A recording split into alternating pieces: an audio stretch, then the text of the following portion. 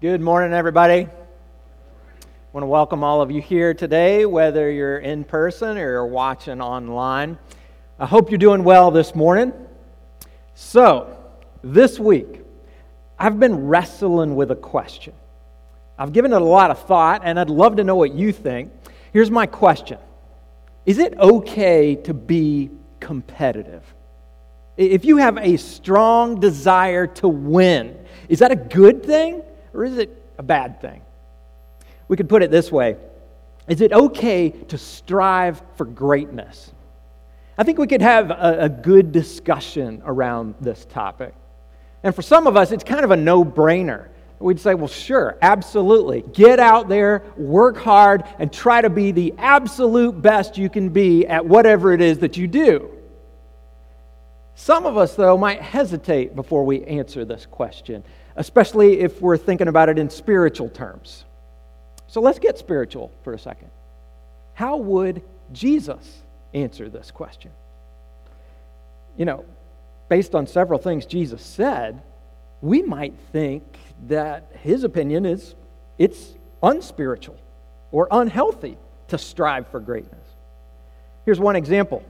In the Gospel of Matthew, chapter 23, verse 12, Jesus said, "For those who exalt themselves will be humbled, and those who humble themselves will be exalted." So what does Jesus mean by that? Is it possible to humble yourself and strive for greatness at the same time? Or is Jesus saying we should take our ambition and dial it back a couple of notches? Well, I have my own opinions about this, but it's not about what I think. We're here this morning because we're looking to God and we're seeking His truth. And spoiler alert, I'll just tell you, this week as I wrestled with this question and as I read Scripture and I looked at what Jesus taught, I became convinced that it's not only okay, it is a good thing to strive for greatness. And I believe there's something inside of us that resonates with that. Most of us like winning, don't we? We don't like losing. I thought it was funny. I was scheduled to preach on this topic several weeks ago. And at that time, I had no idea that this sermon would come 7 days after the Bengals came very close to winning the Super Bowl. Very, very close, but not close enough. And I'll be honest, I was a little bummed at the end of that game. Overall, had a great time hanging out with friends and family, and overall, the Bengals had a phenomenal season. But I just didn't like seeing them lose the Super Bowl. Something you should know about me. I'm a little competitive. Actually, I'm very competitive.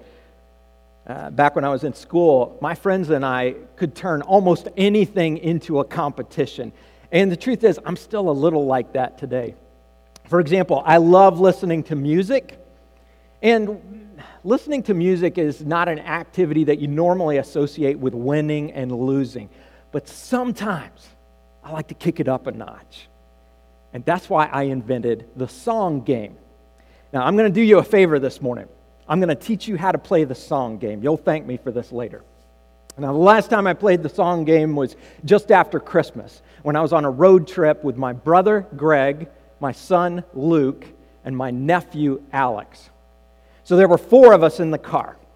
And this is how the song game works. First, you need to have access to a bunch of music, maybe Spotify or something like that. Next, you need a few friends and a fairly long road trip. And then you start by choosing one person. In our case, we started with my brother Greg. And then every other person chooses a song that they think Greg might like. Might be something you know he's loved in the past or a song that's new to him. The point is, it's not about you. You're trying to think of something that he would like. It doesn't matter if you like it or not. So in my case, I would remember that my brother is a big fan of old school U2. So I might play something like Where the Streets Have No Name. So I pull out my phone, I play that song, and then Luke plays the song that he chooses, Alex plays the song that he chooses, and then Greg decides which one he likes the best. And if he likes yours best, you get 5 points. Second place gets 3 points. Third place, only 1 point. And that's the end of round 1. With round 2, you choose a second person. And in our case, that happened to be me. So Greg chooses a song, Alex chooses a song, Luke chooses one. They all play those songs for me. And then I pick which one I like best, and I give out the points. So at the end of all the rounds, everybody gets a turn. The person with the most points wins. So you see what I mean? Instead of just sitting back, listening to music, it's a competition. You have winners and losers. You have the chance to prove that you are the best song picker on that particular day in that particular vehicle. And even though I got beat by my son Luke, it was still a lot of fun. And I highly recommend this game. But back to the original question. Do you think my competitive nature is healthy or is it unhealthy? Well, let's hear what Jesus has to say. If you have a Bible with you, open up to Matthew chapter 20, and we'll start with verse 20. In this passage, Jesus has a discussion with his disciples, and he helps us understand what greatness looks like in the kingdom of God. So let's read Matthew 20, verse 20. And this first verse sort of sets the stage. It says, "Then the mother of Zebedee's sons came to Jesus with her sons, and kneeling down, asked a favor of him." Now, I want to make sure we all get the picture here. This mom comes to Jesus with a request, and her 2 sons come along with her. Now, these 2 guys happen to be James and John, 2 of the 12 disciples of Jesus. And by this point, James and John have been following Jesus for a while. So what's their mom doing here? Well, let's keep reading. The mom kneels before Jesus. She asks him for a favor, and he says, "What is it you want?" And she says, "Grant that one of these 2 sons of mine may sit at your right, and the other at your left in the kingdom." So mom has an agenda here. She has big dreams for her boys. And I find this scenario kind of funny. When I played basketball in high school, I spent a lot of time on the bench, and rightfully so. But my dad thought that I should get more playing time. So he took it on himself to pull the coach aside. And he told the coach that I should get off the bench and onto the court. And I was embarrassed that my dad talked to the coach. But here, James and John don't seem to be embarrassed by their mom. In verse 20, their mother comes to Jesus with her sons. This seems to be a team effort. And mom's just the spokesperson. They are all striving for greatness here. And what do you think they were hoping to get from Jesus? Well, at this point, the 12 disciples did not understand the true nature of God's kingdom. They're probably like many of the other Jews. Many of the Jews expected a Messiah who would be a powerful king, a king who sets up an earthly kingdom. So they're thinking, if Jesus is the Messiah, he's going to march into Jerusalem, overthrow the Roman government, and start ruling over the people who used to push the Jews around. And if that's what James and John are thinking, this request is an attempt to seize the highest positions in this coming kingdom. They want more authority, more power, and more prestige than the other disciples. In other words, they want to win. So how will Jesus respond to this request? Well, in verse 22, Jesus says, "You don't know what you're asking. Can you drink the cup I'm going to drink?" "We can," they answered. And Jesus said to them, "You will indeed drink from my cup, but to sit at my right or left is not for me to grant. These places belong to those for whom they have been prepared by my Father." James and John just don't get it. They're thinking of this kingdom in terms of glory and power. And it is true that God's kingdom carries ultimate glory and ultimate power. But before you get to that point, there is a long, tough road. when Jesus talks about the cup here, he's talking about suffering. He's going to be rejected and mocked and beaten and crucified. And he will go through those things willingly because he has a mission. He came on a rescue mission to save us from our sins and restore our relationship with our Heavenly Father so that we can be citizens in His kingdom and worship Him in His presence for all of eternity. James and John are clueless about these things, but Jesus knows what's coming. And He knows that His disciples will also suffer. We see that later in the New Testament. James is the first apostle to die because of his faith in Jesus. And then John is arrested and exiled, sent to the island of Patmos. So Jesus doesn't promise these brothers a high position. He promises persecution. James and John and their mom didn't get what they were asking for, but they do stir up trouble with the other disciples. Look at verse 24. When the 10 heard about this, they were indignant with the two brothers. Now, why were the other disciples upset? Did they think this request was inappropriate? No, they weren't upset about the request itself. They were just angry because James and John beat them to the punch. They all wanted the top positions in the kingdom. So finally, it was time for Jesus to set them all straight. Verse 25, Jesus called them together and said, "You know that the rulers of the Gentiles lord it over them, and their high officials exercise authority over them." Now, right here, Jesus is talking about what often happens when people get into positions of power. That power can have a corrupting effect. And rulers who love power end up hurting people instead of helping people.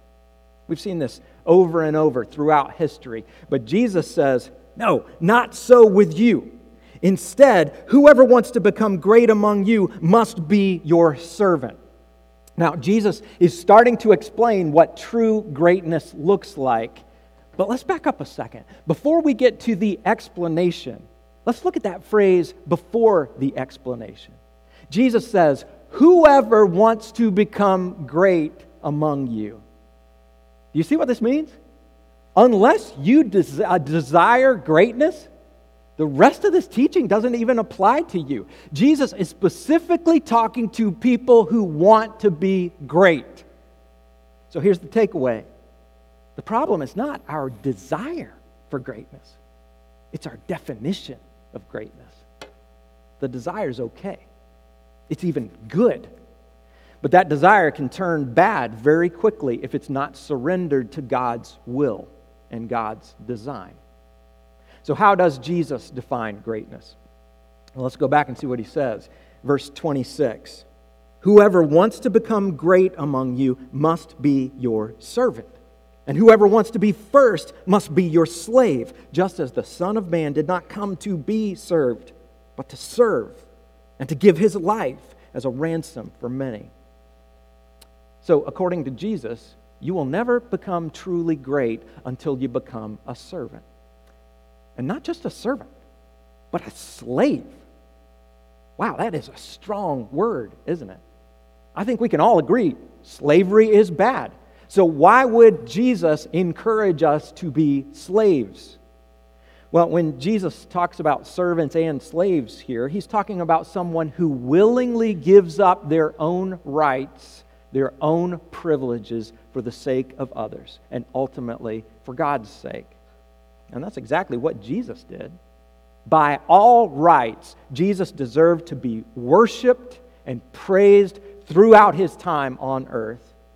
But he gave up those rights. He gave up his life for the sake of others and for the sake of God's glory. He became the ultimate servant, which means Jesus reached the ultimate level of greatness. He stands alone. So now, how do we apply this in our lives? What does this servant-style greatness look like in the real world? Does it mean we have to give up all our hopes and dreams? I don't believe it does. But I do believe you have to surrender those hopes and dreams to God. And then He'll do something far better than you could ever imagine. So let's look at some practical steps that could help us grow toward this servant-style greatness. I've got 2 steps to take. First, check your attitude. As you go through a normal day, doing the things you have to do and interacting with the people that God puts in your path, what's your attitude? What's your frame of mind? Do you carry this servant mindset into every situation? Well, we all struggle with that. But there is a certain question that can help us follow the example of Jesus. And the question is just 4 simple words. Sometimes you need to say these words out loud. Sometimes you can just think through them in your mind. And often, it's good to speak these words as a prayer. So here's the question. 4 key words. How can I help? Pretty simple question. But these 4 words can change how you do everything you do. For example, if you're married, this week, you can look for opportunities to ask your spouse this question. Maybe it's before or after dinner, when it's time to cook or set the table or wash the dishes. It's a good question to ask. Or maybe you ask it when you see that your spouse is feeling overwhelmed. How can I help? There are multiple opportunities every single day to speak these words. And then it also works if you're a parent. Now, in many cases, you might not want to speak these words out loud to your child because they may have some ideas that are not helpful. Like, sure, Mom, you can help by doing my homework and letting me eat candy bars for breakfast. That's not a great idea, but as a parent, you can still ask yourself this question. How can I help my son or daughter become who God wants them to be? Sometimes that means correction or discipline. It often means showing love and affirmation. But now, kids, you can also ask your parents this question. Try that this week. Go to your mom or dad out of the blue and say, how can I help? Now, they might pass out when you ask that question, but once they wake up, they'll have some good suggestions for you. You can also take this question to work. If you're a boss, how can you be most helpful to your employees? If you're a student or an employee, look for ways to be helpful. This question also applies here at church. If you take this attitude to church, you'll say, I'm not interested in being a consumer. I'm here to serve. So that's one way to grow towards servant-style greatness. Check your attitude. The other step is probably even more important. Check your motivation. Why do you do what you do? What drives you? Sort of reminds me of my desire to win and be competitive. What's my motivation there? Why do I want to win? Well, a lot of times, if I'm being honest, it just feels good to win. It makes me feel better about myself.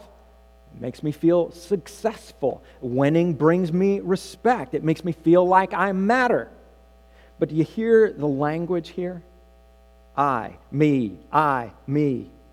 It's so easy to fall into a self-centered motivation. But that's not the heart of a servant. A Christ-like servant will ask 2 questions. Number 1, how can I bless others instead of myself?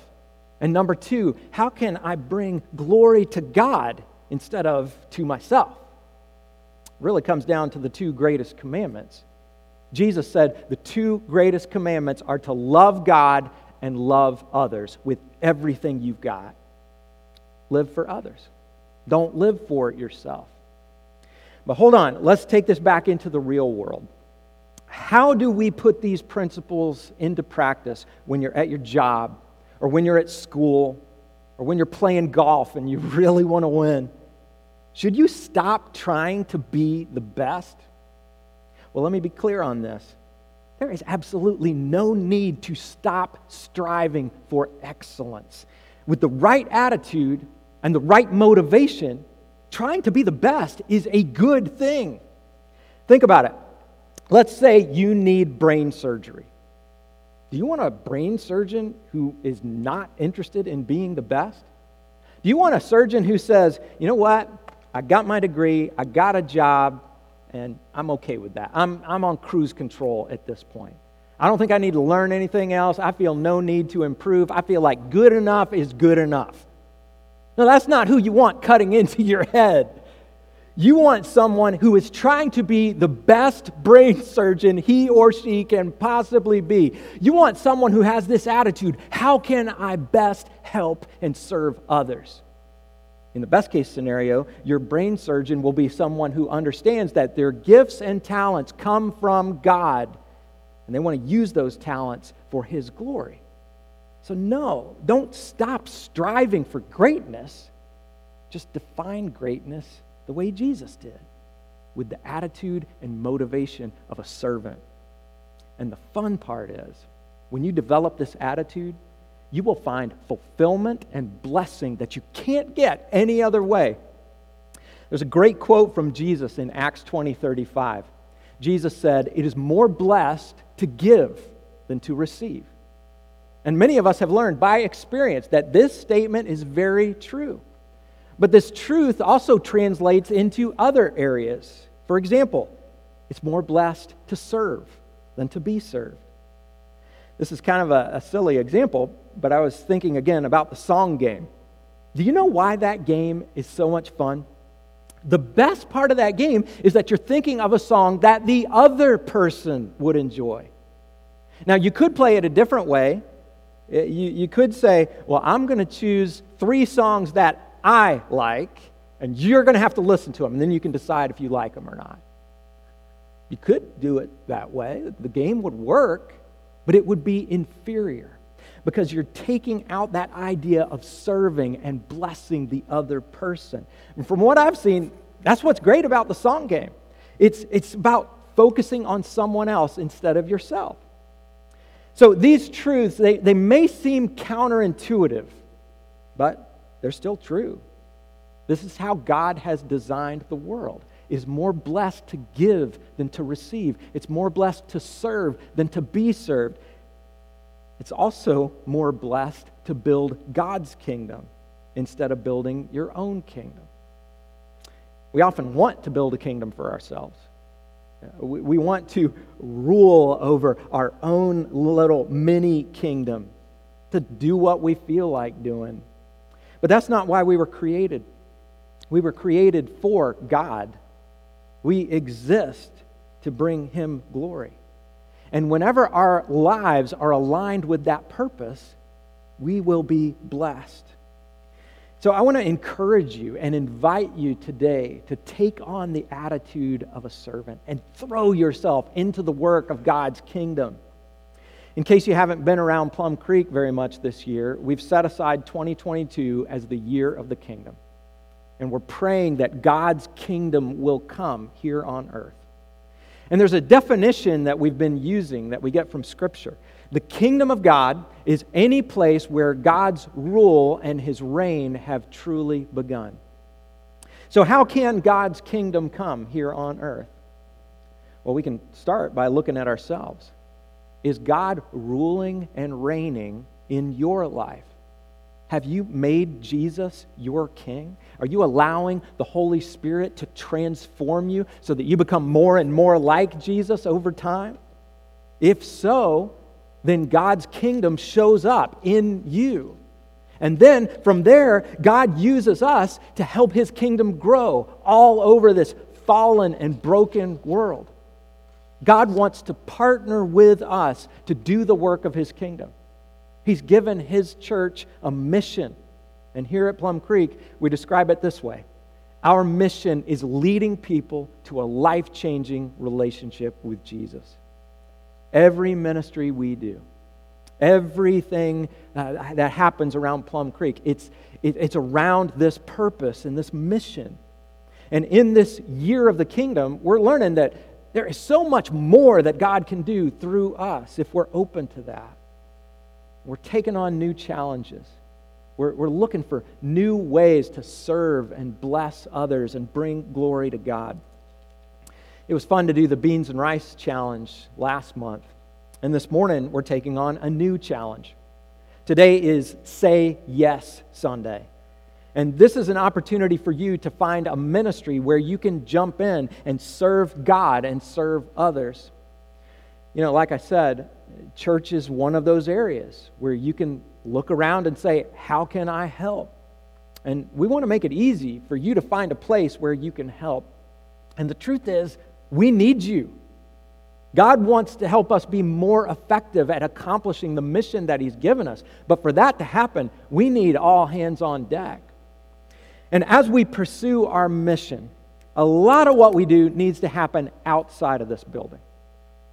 We need to take the gospel and we need to share God's love out in our community and help the gospel, spread all over the world. But at the same time, we also need to be ready to share the gospel right here with people who come to Plum Creek or people who watch online. A few weeks ago, we were talking in staff meeting, and we were looking ahead to Easter. And Easter is one of those times when people are more open to coming to church, and we want to make the most of that opportunity. But as you know, we've come through COVID, and during this time, we still have ministries at Plum Creek that aren't back to full strength. We still have volunteer holes that haven't been filled yet. So starting today, and for the next few weeks, we have a new kingdom challenge. Our goal is that everyone at Plum Creek will be serving in some ministry. Our goal is that all of our ministries will be running on all cylinders by the time we get to Easter. And you know what? We are not going to say good enough is good enough. For example, with our greeters in the First Impressions ministry, we want them to be the best greeters they can possibly be. And why is that? Because this is an important way for us to serve people well, lead people to Jesus, and bring glory to God. When I talk to people who are new to Plum Creek, I often ask them, why did you come back after your first visit? And you know what I hear the most? I'll give you the two most popular answers. First, somebody will say, when we came the first time, people were really friendly. They made us feel welcome. So greeters, your job is important. The other thing I often hear is people say they love our kids' ministry. So teachers, helpers, check-in volunteers, your job is important. And it really is more blessed to serve than to be served. We wanted you to hear from just a few people who serve here at Plum Creek, and several volunteers agreed to share why they do what they do. So let's watch this video.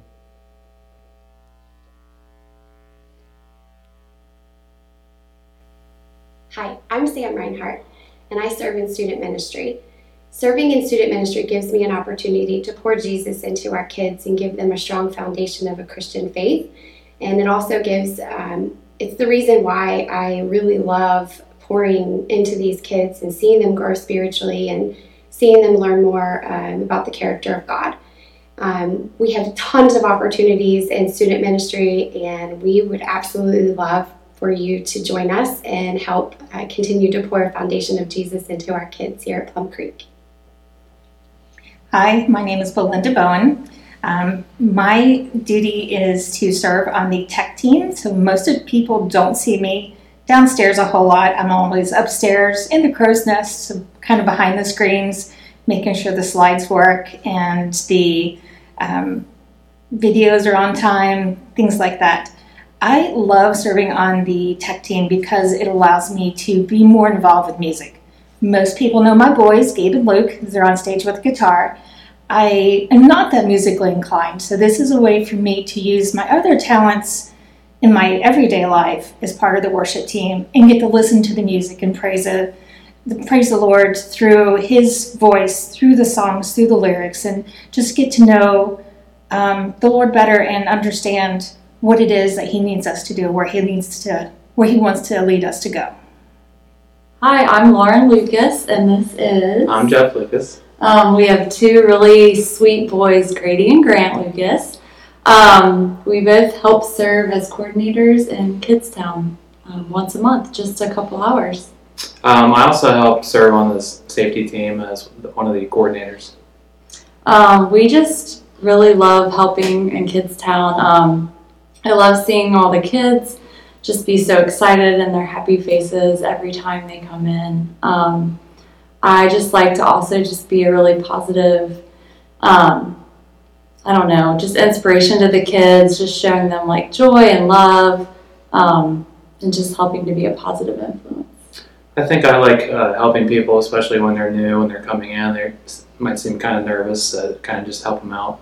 And then just, obviously keeping our church safe during service and helping train the guys that are on the safety committee with us. Yeah, and I think it's really helpful just to see for the kids and everybody visiting to see a familiar face.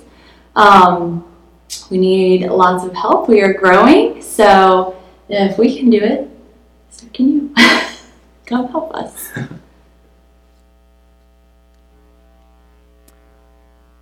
So where do we go from here? Well, from here, I think we pursue greatness, but not the world's definition of greatness. We want to be the best servants we can possibly be. We want to bless others and bring glory to God. And where do you fit in this picture? Well, some of you may be serving a lot right now, and you're maxed out, and we're not asking you to do anything more. Some of you might be serving here and there, but you could actually step it up and do more for God's kingdom. And then some of you may not be serving at all. And if that's the case, I encourage you to say yes.